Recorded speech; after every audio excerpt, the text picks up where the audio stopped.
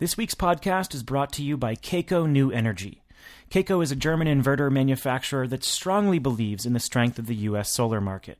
Its headquarters and production facility are based in San Antonio, Texas, part of a network that includes offices in 16 countries and 850 employees. Kaco makes inverters for every project size, from residential to utility scale. To read up on Kaco's different inverter models or to contact the company, visit kaco-newenergy.com. For the week of March 26th, 2015, this is the Energy Gang from Greentech Media.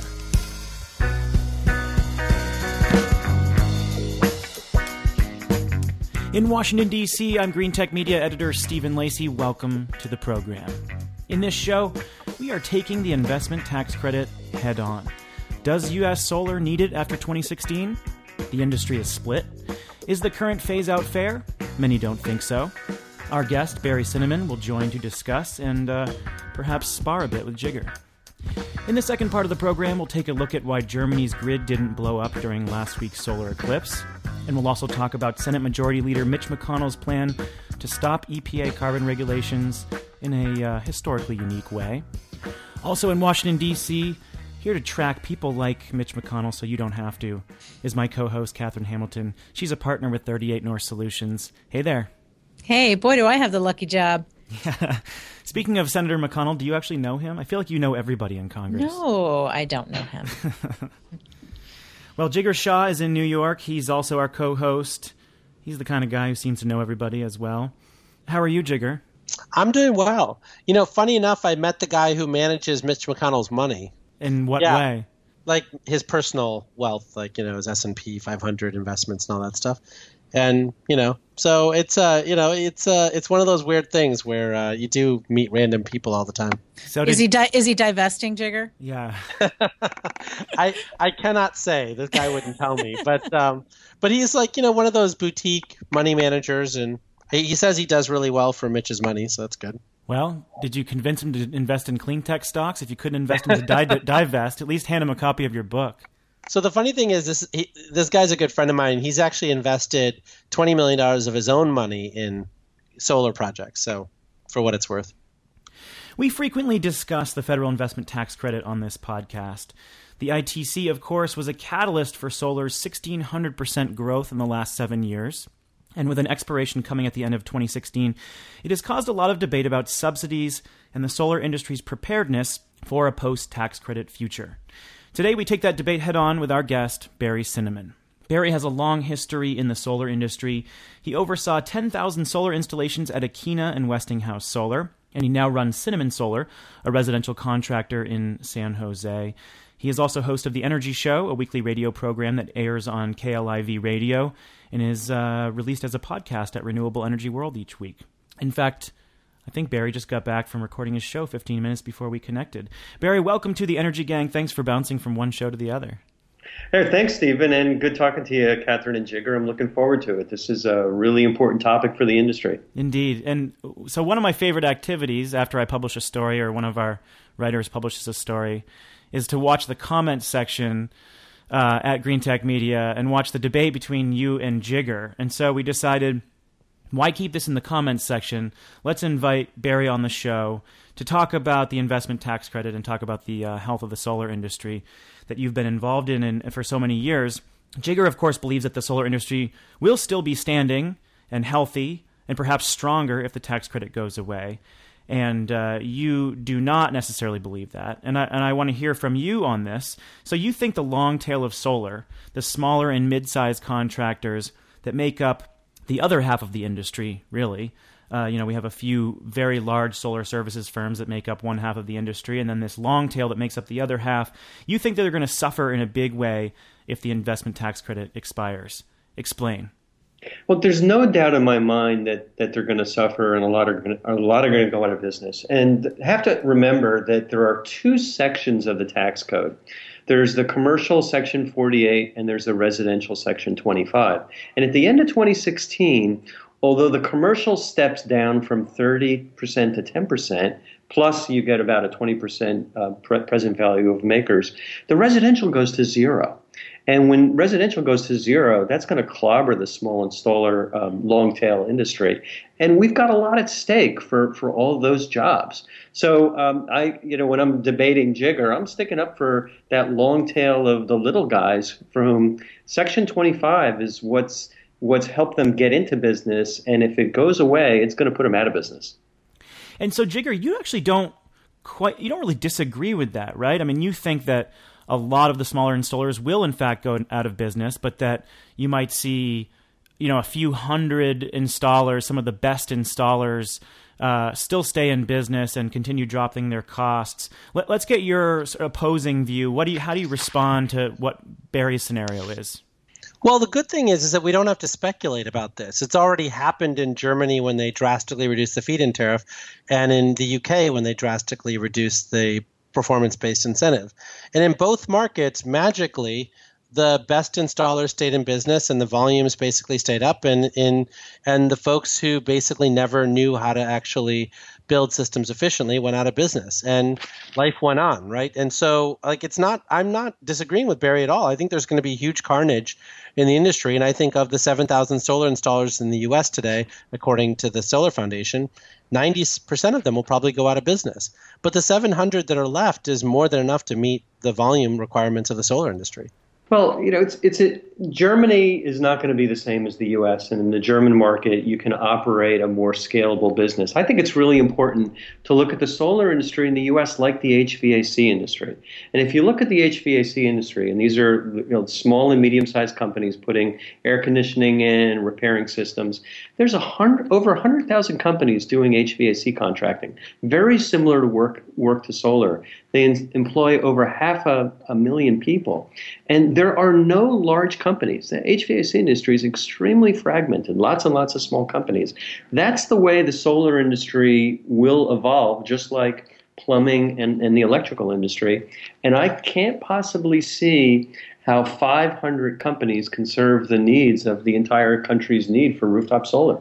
Well, today, there's 10 companies who basically dominate the solar industry. I'm not disagreeing with you, but having 2 companies per congressional district, I think, is okay in the United States. I just think that, I think we have to look at this in a much broader way, which is that we are over-subsidizing solar today. There is no reason whatsoever that a PPA price should be 25% less than what people are currently paying. Solar should not be cheaper than what people are currently paying. They should get a 1 to 5% savings, just like they do in retail energy contracts in deregulated states.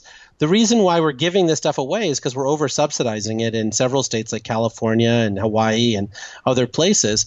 And then when you think about the number of investors who are cash flow investors, the vast majority of baby boomers who actually want to invest in solar can't because of the passive active loss rule, so they can't actually take the tax credits.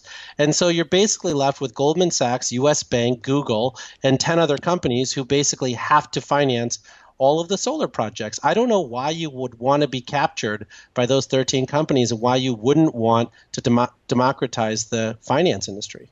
One of our markers for a competitive market is to see 10% savings in the first year of the investment over what customers are paying now. So you don't think that that's an appropriate benchmark, Jigger? When I was at SunEdison, we never gave somebody 10% savings, ever.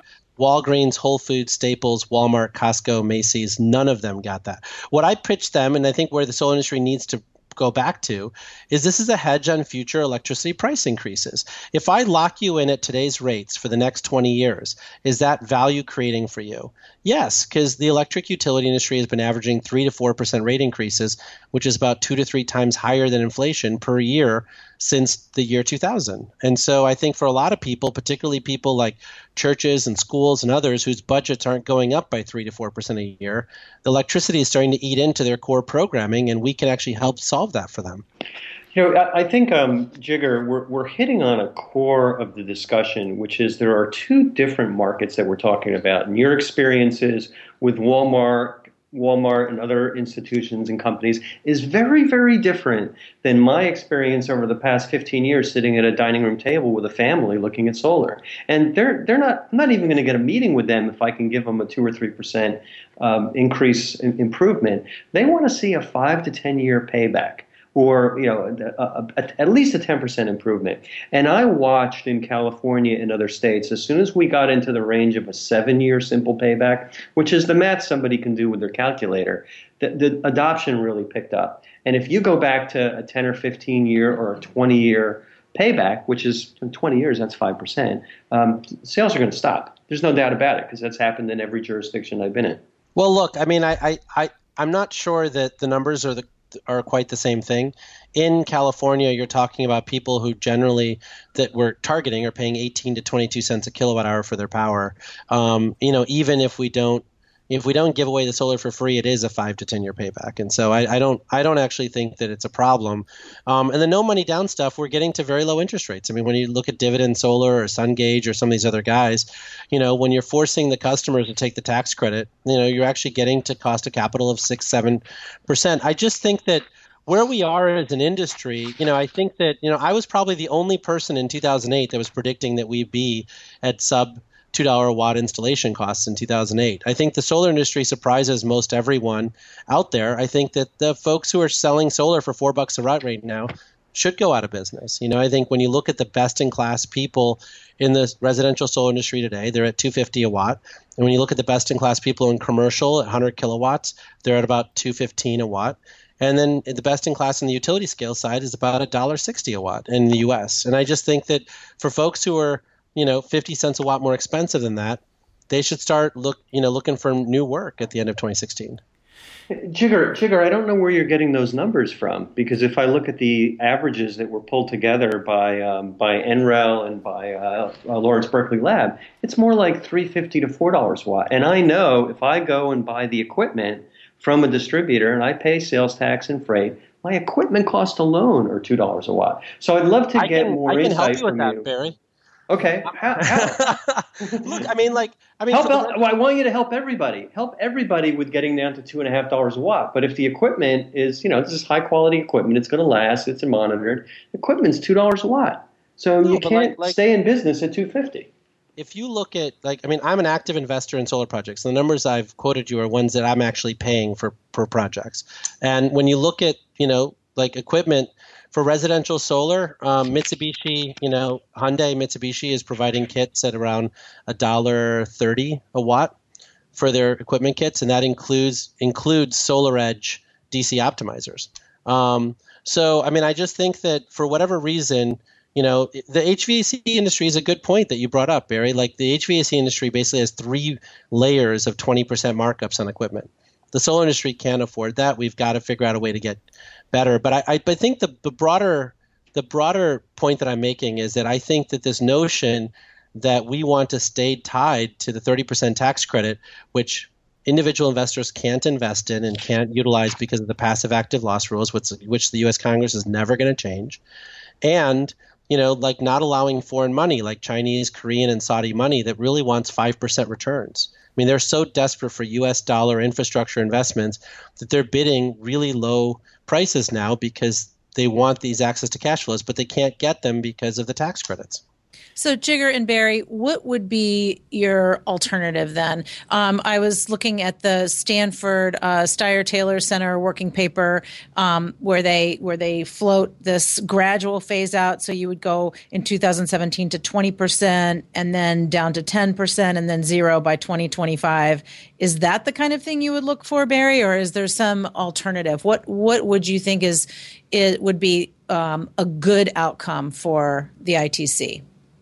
I think what's important is to figure out what our goals are. And if our goals are to see the industry grow rapidly and overcome the problems we have with climate change, then a slow phase down may be okay. But the cliff that we're looking at for residential on January 1st, 2017 is, heck, we're going to spend more money on states on unemployment than we would on unemployment insurance for installers who lost their job than we would on the tax credit. So I think we have to look at it market segment by market segment and not just from a global basis. Because I agree completely with Jigar that there are sources of money that are available by changing some of the other regulations that can be used. But that's not going to benefit the average residential homeowner who really just wants to cut that initial price. They want to own the system on their roof. Well, I will tell you, Congress is not getting that message at all. I don't think they're hearing that exact figure that we'd be spending more on unemployment insurance. They're not hearing from people who are benefiting from solar. They're not hearing from the people who are installing it. They're hearing from the bigger companies who can afford lobbyists or who can afford to be part of a trade association. But I think those messages we're really still desperately in need of those to get to every single member of Congress. That's such a fantastic point, Catherine, and something I was going to ask you. I was going to ask you about who is active in these negotiations, because I was talking to Barry and he said, yeah, the smaller installers just aren't making it to Capitol Hill and aren't getting their voices heard. And so, Catherine, over to you first. How do they get the ear of lawmakers? How do they get more active within the trade associations? I mean, what, in your opinion, will get those voices heard in D.C.? Yeah, I mean, it's tricky because those guys are out there working every day. It's hard to get them a ticket to D.C. to come and talk to somebody, but it's much more effective to have somebody in work clothing come in and say, I have a job and it's in the solar industry and I don't want you to take it away from me, than to have somebody in a suit, with a nice little pocket handkerchief go in and talk to them. I think it's not hard to get in and see someone. If you're a constituent, you can go in and see your member of Congress. I think people should go into their district offices at least. That is something they can do, is find the office, where they live and where they vote, and talk to someone there and figure out, how do I get this message? But you're right. I mean, it's really hard for people to free themselves up to get to Washington, but I think it's really important that people do. Everyone knows that the lobbyists in the solar industry have the best pocket handkerchiefs. So, Catherine, you hit on a really good concept, and this is something that SEIA is actually starting to work on in conjunction with the local state chapters. It's even if we were to provide every residential solar installer with a pocket handkerchief, they're still not going to get on a plane and go to D.C. Right. But they can meet with their district offices, and SEIA and the local state chapters are beginning to coordinate meetings at the local office, where local jobs are very important, and this is where they can go. So that's something that our industry can do,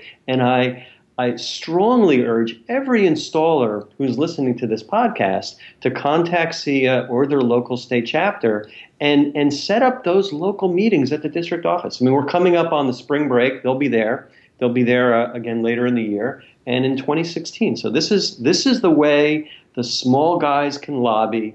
It's at the local office, and it will be effective. Yeah, absolutely. And if they can get their member out to see a site, out to see them install something or see where equipment is manufactured or anything that shows that this is a real industry, that is really, really helpful too, because then it demystifies it a little bit and makes it seem not so much this kind of pie in the sky, dreamy unicorn thing, but this is really something that can help people. But I also think that it's important, Barry, I think you're using some sort of moral argument as well around climate change and climate change goals, et cetera. And I think that, part of this is figuring out what we are trying to, sort of lobby for. I think if we're looking at this as an industry play, which is I think what the wind guys have largely done, and I think the solar guys have largely done, that's a negotiation around numbers. And it's basically, can we get a 3-year phase down? Can we get a 10-year phase down? I definitely think the Steyer Center stuff it's not possible. There's no way you're going to get a 10-year phase down. What the wind guys were offered was a 2-year phase down, I think. A 3-year phase down. And so I think that's what's on the table. But I think if you want to make the moral case, then it's more than installers. Then all of the folks who are in the environmental movement or who just are, frankly, just listeners to the podcast who really believe strongly in this movement have to go to their local congressional districts and say, look, this is a moral argument for me. I think the U.S. has to lead on climate change issues, and I think the tax credit extension is part of that. But I don't think that folks are getting flooded with the moral message right now. Well, and honestly, different messages are going to work for different people. I mean, there are a lot of people who are not going to listen to that argument, Jigger, but they'll listen to the sort of the Debbie Dooley Tea Party argument, which is like, I am an American. I want a choice of where I get my energy. I don't want to have to pay all of my money to my utility. It's great when the moral argument is exactly in phase with the economic argument. And that's what we've got in this situation. We deploy more solar. We find a cost-effective way to do it. It's going to benefit us all. There's a fundamental misconception that we have, which is we're viewing the residential solar industry like a manufacturing industry or anything else where scale matters. And when I mentioned the statistic about the HVAC industry, it's really relevant. Somebody mentioned, pointed that out to me in 2001 when I started to scale up my business. Here's the reality.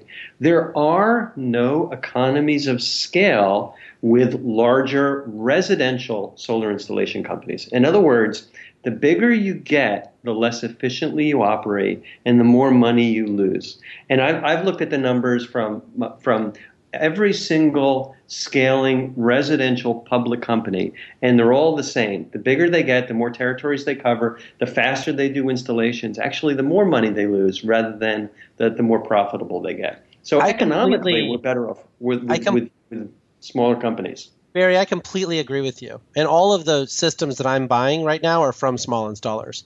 I don't buy from the big guys, and the smaller guys I think are way more efficient. I've said this for years that the most efficient solar company on the installer side is husband-wife team, their kid's an engineer, and they basically have 2 crews.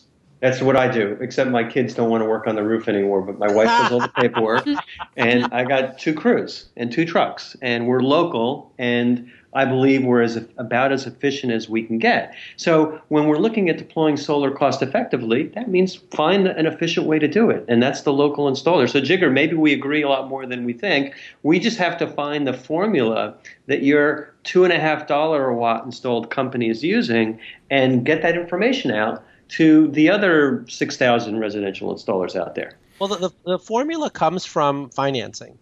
Honestly, the biggest problem with installers that I meet with is they're desperately trying to get their customers to pay cash. And they should be leading with a financed offer. So what happens is that most small installers who have higher costs than that, they lose most of their sales because they're desperately trying to get all of their customers to pay cash first, as opposed to leading with the financed offer and then letting their customers say, you know what, I don't want to pay the finance charges. I'd rather just pay cash. So my wife would divorce me if I dumped on her desk all the paperwork I used to have to deal with for my finance deals. And basically I have no paperwork for a cash deal. So when you're talking about a $2.50 a watt system, there's usually a lot of documentation for the finance systems, and that money to handle that paperwork and actually pull the financing together has got to come from somewhere, and it's not coming out of the $2.50 a watt, I don't believe. So Catherine, over the next year or so, this is going to get extraordinarily vicious. I mean, you've got Americans for Prosperity, the Heritage Foundation, very large, well-financed conservative groups that are going to be they're going to have a laser-like focus on the investment tax credit. Do you think that the jobs issue is the best way to counter that? Because clearly the economics issue is not working. I mean, it might be working locally, but these organizations will lie through their teeth about the economics of solar, even when the facts counter what they're claiming. And I'm just wondering, like, the economic argument isn't going to be enough to counter the BS that these organizations are throwing out over the next couple of years. What, in your opinion, is the most effective way to push on this issue?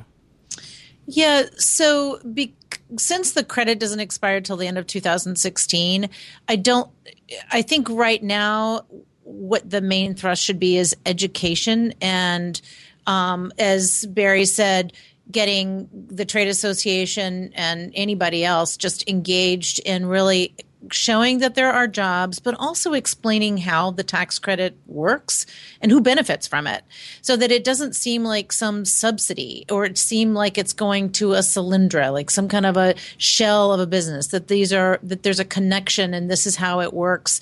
And it really is cost effective government public policy. And I think that's what's going to need to happen. I think you have to find the champions. You got to find champions on both sides of the aisle. Make sure that the president holds firm. You know, this is the first time the president had put the ITC, permanent ITC proposal into his budget request. And the folks at the White House, I think, were pretty jazzed about that was included. So you'll have the president on the right side. The issue is to keep educating Congress so that somehow something doesn't slip into a bill inadvertently.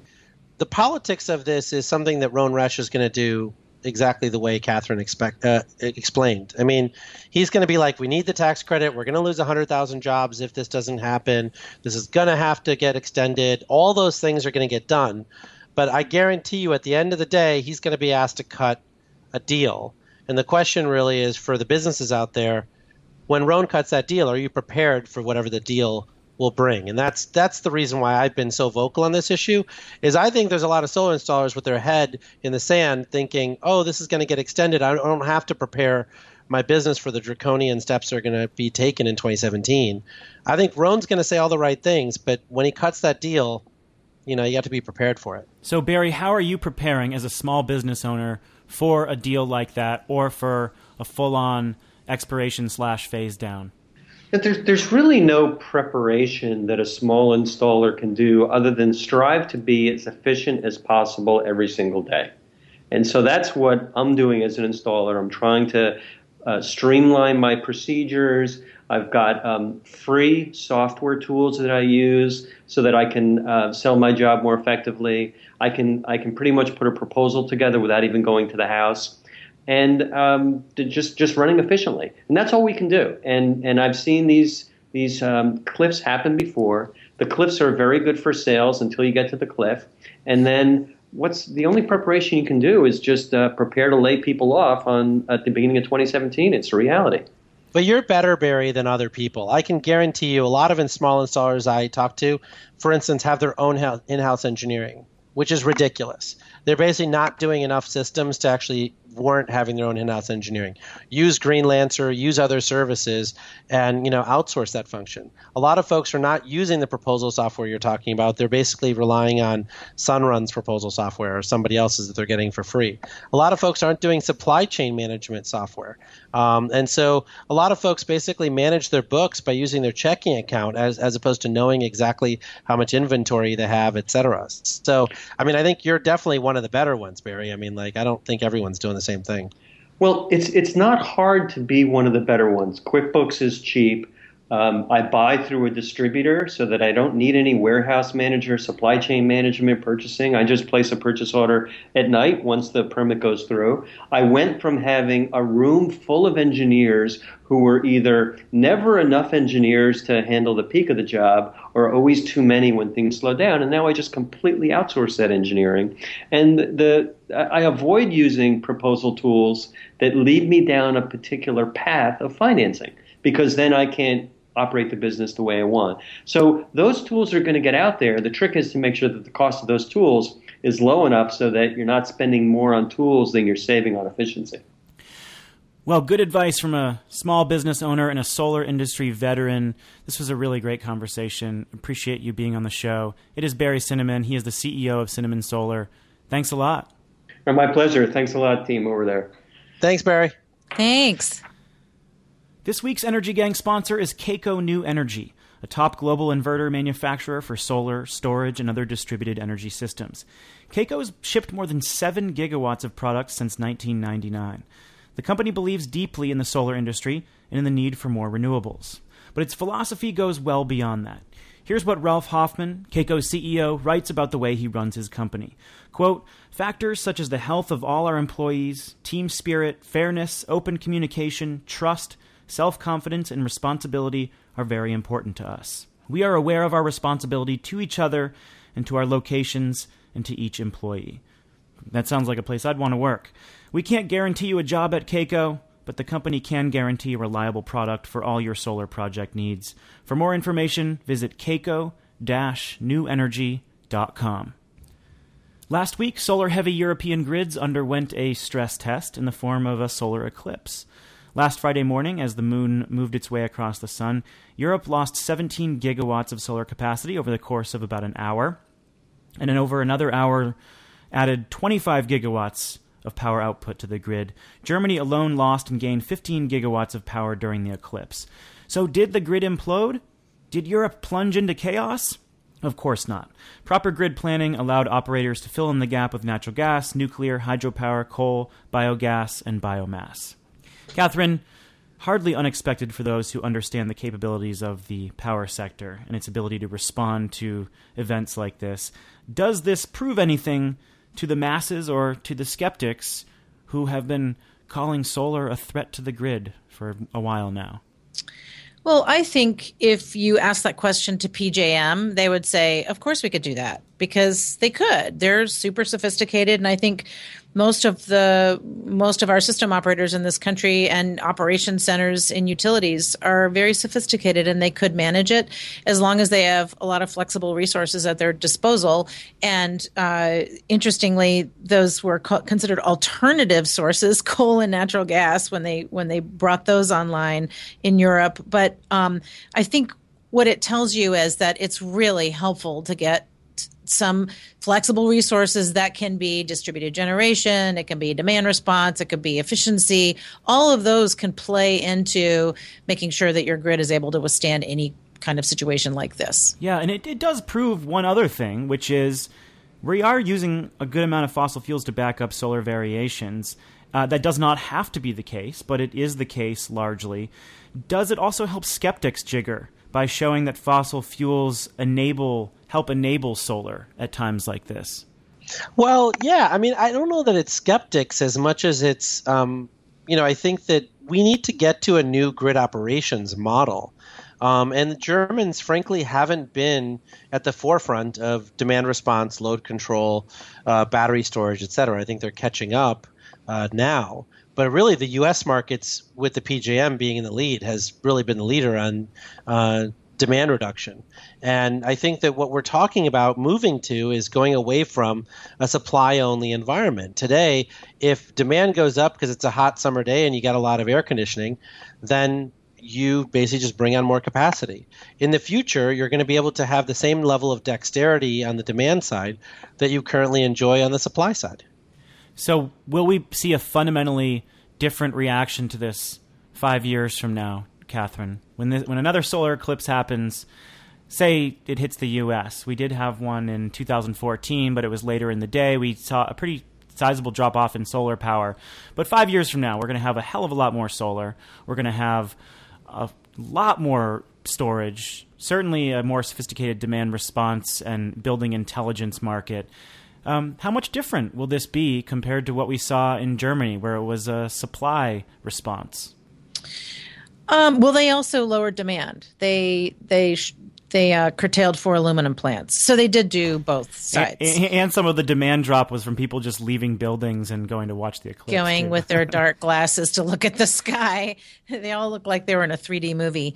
I think that what they did was all related to planning. And I think in 5 years, our planning exercises will be even more sophisticated. And then there will be much more two-way communication or multi-way communication. So, yeah, I don't think it's going to make in 5 years, it'll just be even easier to do. So I just don't think I don't think having a solar eclipse is a huge argument for not doing solar. Yeah, right. Well, and more importantly, I mean, I just think that this keeps coming up, right? So for a long time, people were saying, well, if solar gets above a certain amount, we're going to have mass problems with the grid because it was made to be one directional, not two directional. There were all sorts of things happening, and Germany proved once again that, that those doomsayers have not a leg to stand on.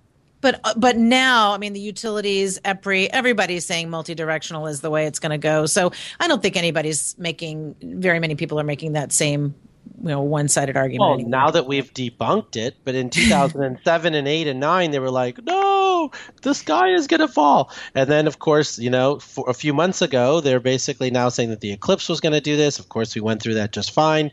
And next week, it'll be something else. And, we just keep having to debunk these folks. I am not suggesting that Utility 1.0 was built to actually handle all these variable resources in the form of renewables in a distributed fashion. But the notion that Utility 1.0 infrastructure is so flimsy that it can't be jerry-rigged to figure out how to accommodate these distributed generation resources is foolish. That was one of the biggest takeaways for me. And many of the skeptics here in the U.S. say that integration costs are too high, the grid is too inflexible to handle solar and other variable resources, and that's just complete hogwash. And Germany and Europe proved that that's hogwash, even with extraordinarily high PV capacity. So, well, let's loop on back to Washington now. The fight over EPA's proposed carbon regulations is getting very interesting. In early March, Senate Majority Leader Mitch McConnell kicked off his plan to stop the regulations with an op-ed calling for state leaders to stop developing compliance plans. If you remember, EPA's proposal is going to require states to meet specific carbon reduction levels pretty much any way they want in order to get a 30% national reduction in CO2 by 2030. So these states have complete flexibility in how they meet the targets. But if they don't set up their own plans, the federal government is going to have to do it for them, which is, of course, more costly, and states just don't want that. The op-ed was just the opening strike in Senator McConnell's campaign. His office later sent a letter, a very detailed letter, to governors in all 50 states arguing why they should delay compliance until the courts decide the legality of the regulations. So why take that risk if the EPA regulations do go forward and the federal government ends up taking over state plans? Well, McConnell had something else up his sleeve. A guy named Larry Tribe, a well-respected Harvard constitutional law professor who once taught President Obama and who worked at the Justice Department. So Tribe has argued that the plan unconstitutionally meddles in state affairs, takes private property from industry, and goes around Congress. Senator McConnell believes that Tribe can help take down the rules. These arguments will help take down the rules in the courts. And so he's trying to delay until that happens. Experts have called McConnell's state lobbying and legal campaign, quote, clever, sophisticated, and unusual. But will it actually work? Catherine, there are a couple elements to this. The delay that McConnell is trying to cause and the legal arguments themselves. First, on the delay, how worried are advocates that McConnell's lobbying will hold up state planning when we have seen a lot of movements from state officials that are pretty skeptical of the plan? Well, I think that the tagline is, if you won't SIP, you'll get FIPPed, which is if you don't do a state implementation plan, you're going to be stuck with your federal implementation plan. It's called a FIP. Wait, that's really a thing? I've never heard that. If you don't SIP, you'll get FIPPed. So there are 5 states, Alabama, Indiana, Oklahoma, South Carolina, and Wyoming, who are suing. And they filed a lawsuit in August of 2014. 15 governors have come out and think that this clean power plan is illegal. So those are the people who are going to be listening to McConnell and agreeing with him and saying, yes, he's on our side. But I mean, the thing is, this is the law. I mean, the Clean Air Act is the law. This particular provision has been held. I mean, CO2 has been found to be a pollutant and upheld by the Supreme Court. The EPA is just doing its job. It hadn't done its job in a long time because the former administration was not allowing it to.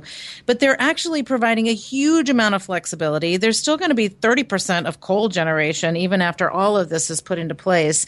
And they're taking an approach of the best system for emissions reduction. So you're really allowed to look at a system approach, which is really going to be the best thing for states. And the rule isn't even final yet. It's not going to be final until probably September or maybe even later if it slips. But I mean, if they don't listen to it, it seems foolish to not at least start thinking. And I think probably states are thinking ahead and trying to figure out what are we going to do. Well, even McConnell's home state of Kentucky, I mean, officials there are trying to develop a plan. I think they have to reduce emissions 18%. I think that's the number I saw. But they're working on crafting a plan, and according to EPA figures, they're nearly halfway there when you look at the 2005 benchmark. So this is not an extraordinarily hard task for some of the states that are more dependent on coal and other fossil fuels. No, EPA made this easy for everybody. I mean, in fact, when you look at the goals that they set, they basically took the reports from the community that looked at which of the aging coal plants are going to be shut down, and then just put that into their targets for everybody. And so the folks who have really high targets just happen to have a lot of coal plants that are ready to be at the end of life.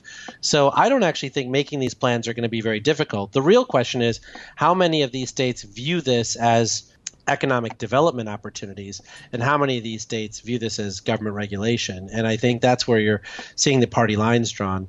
But one thing I just wanted to, highlight is that Politico had a great article from Jody Freeman, who's a Harvard law professor and served as the White House counsel for energy and climate change in 2009 and 2010, who basically completely debunked, tribes' legal arguments. And so I don't think that the legal arguments are as much, of a story as much as Tribe getting paid by Peabody Coal to figure out a way to, make a lot of money for himself. Yeah, and she wrote that piece with Richard Lazarus, also of Harvard. They wrote a longer piece over at the Harvard website and then published a shorter piece over at Politico. And they did point out the fact that Larry Tribe has been working for fossil fuel companies, but they also said that he's one of the most respected constitutional law experts in the country, and so that we shouldn't just dismiss his arguments out of hand. Now, there are some quotes here that I thought were very interesting from their piece, and they said, "Were Professor Tribe's name not attached to those arguments,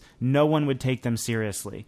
Nothing in the plan requires the states to specifically kill coal plants or make decisions about their energy mix. The federal government is not making that decision. So they have total flexibility." So Freeman and Lazarus retort with this. "The clear implication of Tribe's novel view of the Constitution is that the coal industry and the power plants that burn their coal possess an absolute constitutional property right to continue to emit greenhouse gases in perpetuity. No Supreme Court opinion has ever announced such a preposterously extreme proposition of constitutional law. If Tribe were right, government could never regulate newly discovered air or water pollution or other new harms from existing industrial facilities, no matter how dangerous to public health and welfare, as long as the impacts are incremental and cumulative." So pretty bold stuff there. Yeah, I read that. That was a great piece. And they made a great point that there is no expectation of profit from harming public health and welfare, especially when there's been a pollutant that has been determined to be such as CO2 is, and upheld by the Supreme Court. Well, what kind of headache will this cause the federal government if enough states decide not to implement their own plans? I mean, this is going to be pretty costly for the feds if they have to do that. Yeah, and it'll take them a while to pull it together, but you know what? They'll do it. I mean, that's what they're working on now is the FIPS. So, for those the FIPS, for those who won't do a SIP, you must acquit. Yeah, I know. That's exactly right. If the FIP don't fit, you must acquit. So look, help me through the process here, right?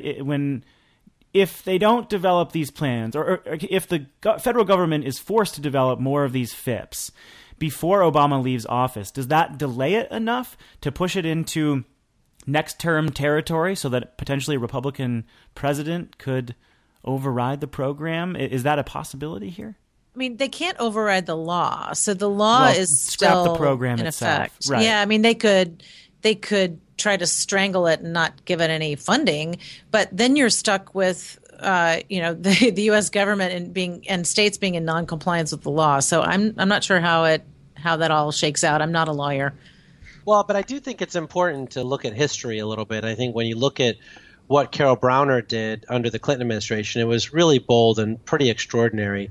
And the electric utility companies spent gargantuan sums of money to help elect George W. Bush. And as soon as he came into office, he worked hard to dismantle everything that Carol Browner worked for, including all the lawsuits against the utility companies that were burning coal. And so it is something that's on the table that if, a new administration comes in that is anti these rules, they can actually spend the next 4 years, taking the teeth out of them and unwinding them. And so I think to your point, Jigger, that you made earlier, I think getting more states to understand that this is an economic development opportunity is going to be really important over the next couple of years. Well, this McConnell strategy is quite fascinating, so we'll watch how it plays out among governors and state leaders and in the courts as well. So we are going to wrap up now, folks. Time to tell you something you do not know. And Catherine, what is your story? Honestly, you called on me again first. Jigger and I are Jigger. I hope you're keeping tabs here. You know what? It's just based on what I feel. I'm not running a tally here. You guys are the ones who are running a tally, breathing down my neck. Just let me pick on who I want. Okay. All right. Fine. All right. You can pick on me. All right. So here's something is very interesting. I've got my family who for many, many years had no idea what I did because they do things that are completely unrelated to energy, except that now my brother is an energy manager and an ancient philosophy professor at the same time. But my mother sent me today something that she read about Solarize South Carolina. So there's a new program in South Carolina to help South Carolinians go solar and save on electricity costs. It's called solarizesc.org. It's being run by a nonprofit. It's so interesting to me that the South is really starting to come along. I talked to some folks this week from the Southern Environmental Law Center and to listen to what North Carolina has been really bullish and it's kind of pushing on the states around it. Georgia's coming around. I'm loving this. I'm loving seeing the South really start. Now I just need to get Virginia in gear. Jigger, what kind of story you have this week? So I've been, sort of watching a lot of the global renewable energy stories. And one of the things caught my eye, which is that, so since the beginning of 2015, Costa Rica has been 100% renewable energy. Mostly hydro and geothermal, but pretty damn cool that they've actually run their entire country 100% renewable energy since the beginning of the year. Well, there's another piece to that story too, and that is the countries, the electricity providers are going to drop rates 12% in the next year because their operating costs have dropped due to renewables. Yeah, they've been able to basically get around running their diesels, which were killing them. And so now that they're really able to do these 100% renewables, I think they're going to pass that along to customers. So EIA came out with some pretty interesting figures this week, and they showed that California is the first state to get 5% of its energy from utility-scale solar plants. And they track plants over 1 megawatt. They're not even counting our count. We're over 300,000 residential and commercial systems in California that didn't even get tracked by EIA. So we are well over 5%. That is more than 3 times greater than the next highest state, Arizona.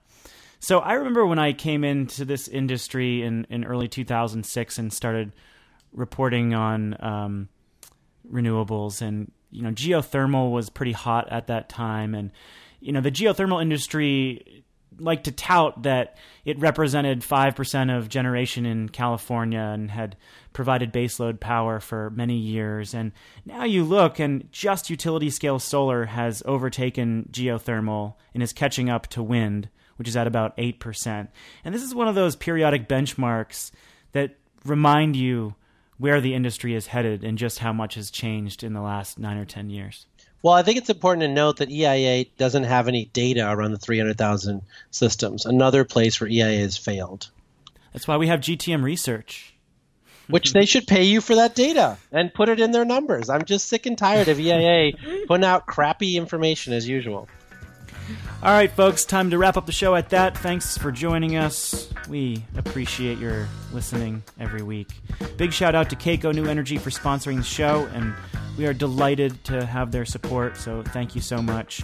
If you want to go deeper on any of the topics that we discussed on the show, you can find links to resources at our podcast page, greentechmedia.com/podcast. All of our back episodes are there on our RSS feed and on the website. If you want to start mass downloading shows or send a link to someone who might be interested, go on over there or find us on iTunes, Stitcher Radio, SoundCloud. And I will find you, Catherine, right here next week. Until then, enjoy your weekend. You won't, because I'm on vacation. I'm taking 2 of my kids to Austin and San Antonio, where I got to break the bad news about Daniel Boone dying at the Alamo. Oh, no. Yeah, it's always rough on the kids. Yeah, I bet. Well, it's going to be rough on us as well. I forgot. I should have checked my schedule. Yes, we will have Shale Khan from GTM Research, our senior VP, joining us. And we're going to be talking about your favorite topic, Catherine, nuclear power. It's one of those weeks that I'll be glad to be at the Alamo. Well, Jigger, we'll be glad to have you there. Looking forward to it. Yeah, it's going to be great. And it's nice to see spring finally in the air. So hopefully all those Massachusetts solar projects will start getting constructed. With Jigger Shaw and Catherine Hamilton, I am Stephen Lacey, and we are The Energy Gang, a production of GreenTechMedia.com. We'll catch you next week.